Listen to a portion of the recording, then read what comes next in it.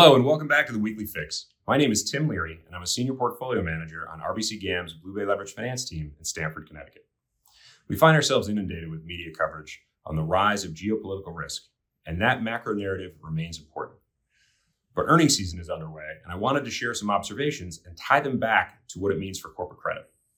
Over 30 companies within the S&P reported thus far, a relatively small sample set, but a positive subset nevertheless. 4 of the 8 largest U.S. banks have reported, and all 4 beat consensus. Net interest income was lower quarter over quarter, but better than expected. Provisions for losses grew slightly, but were all better than expected.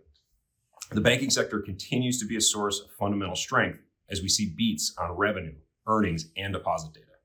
Yes, you heard that correctly. Despite a tighter credit environment, banks, like their counterparts in other sectors, are finding ways to make money.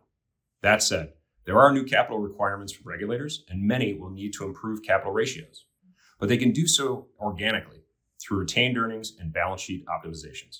Importantly, we haven't seen a spike in asset impairment, non-accruals, or net charge-offs, though we are seeing a normalization in credit card charge-offs.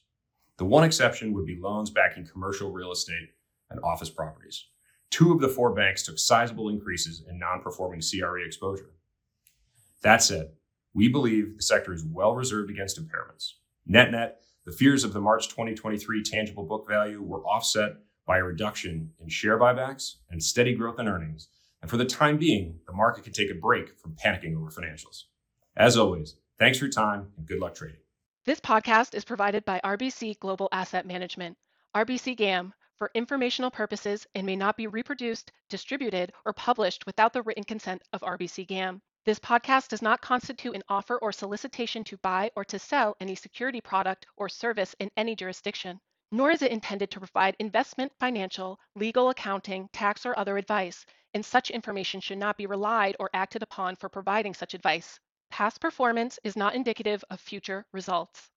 This product is not available for distribution to investors in jurisdictions where such distribution would be prohibited. Investment and economic outlook information has been compiled by RBC GAM from various sources.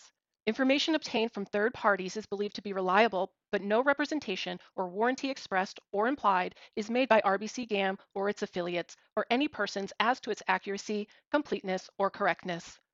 RBC GAM and its affiliates assume no responsibility for any errors or omissions.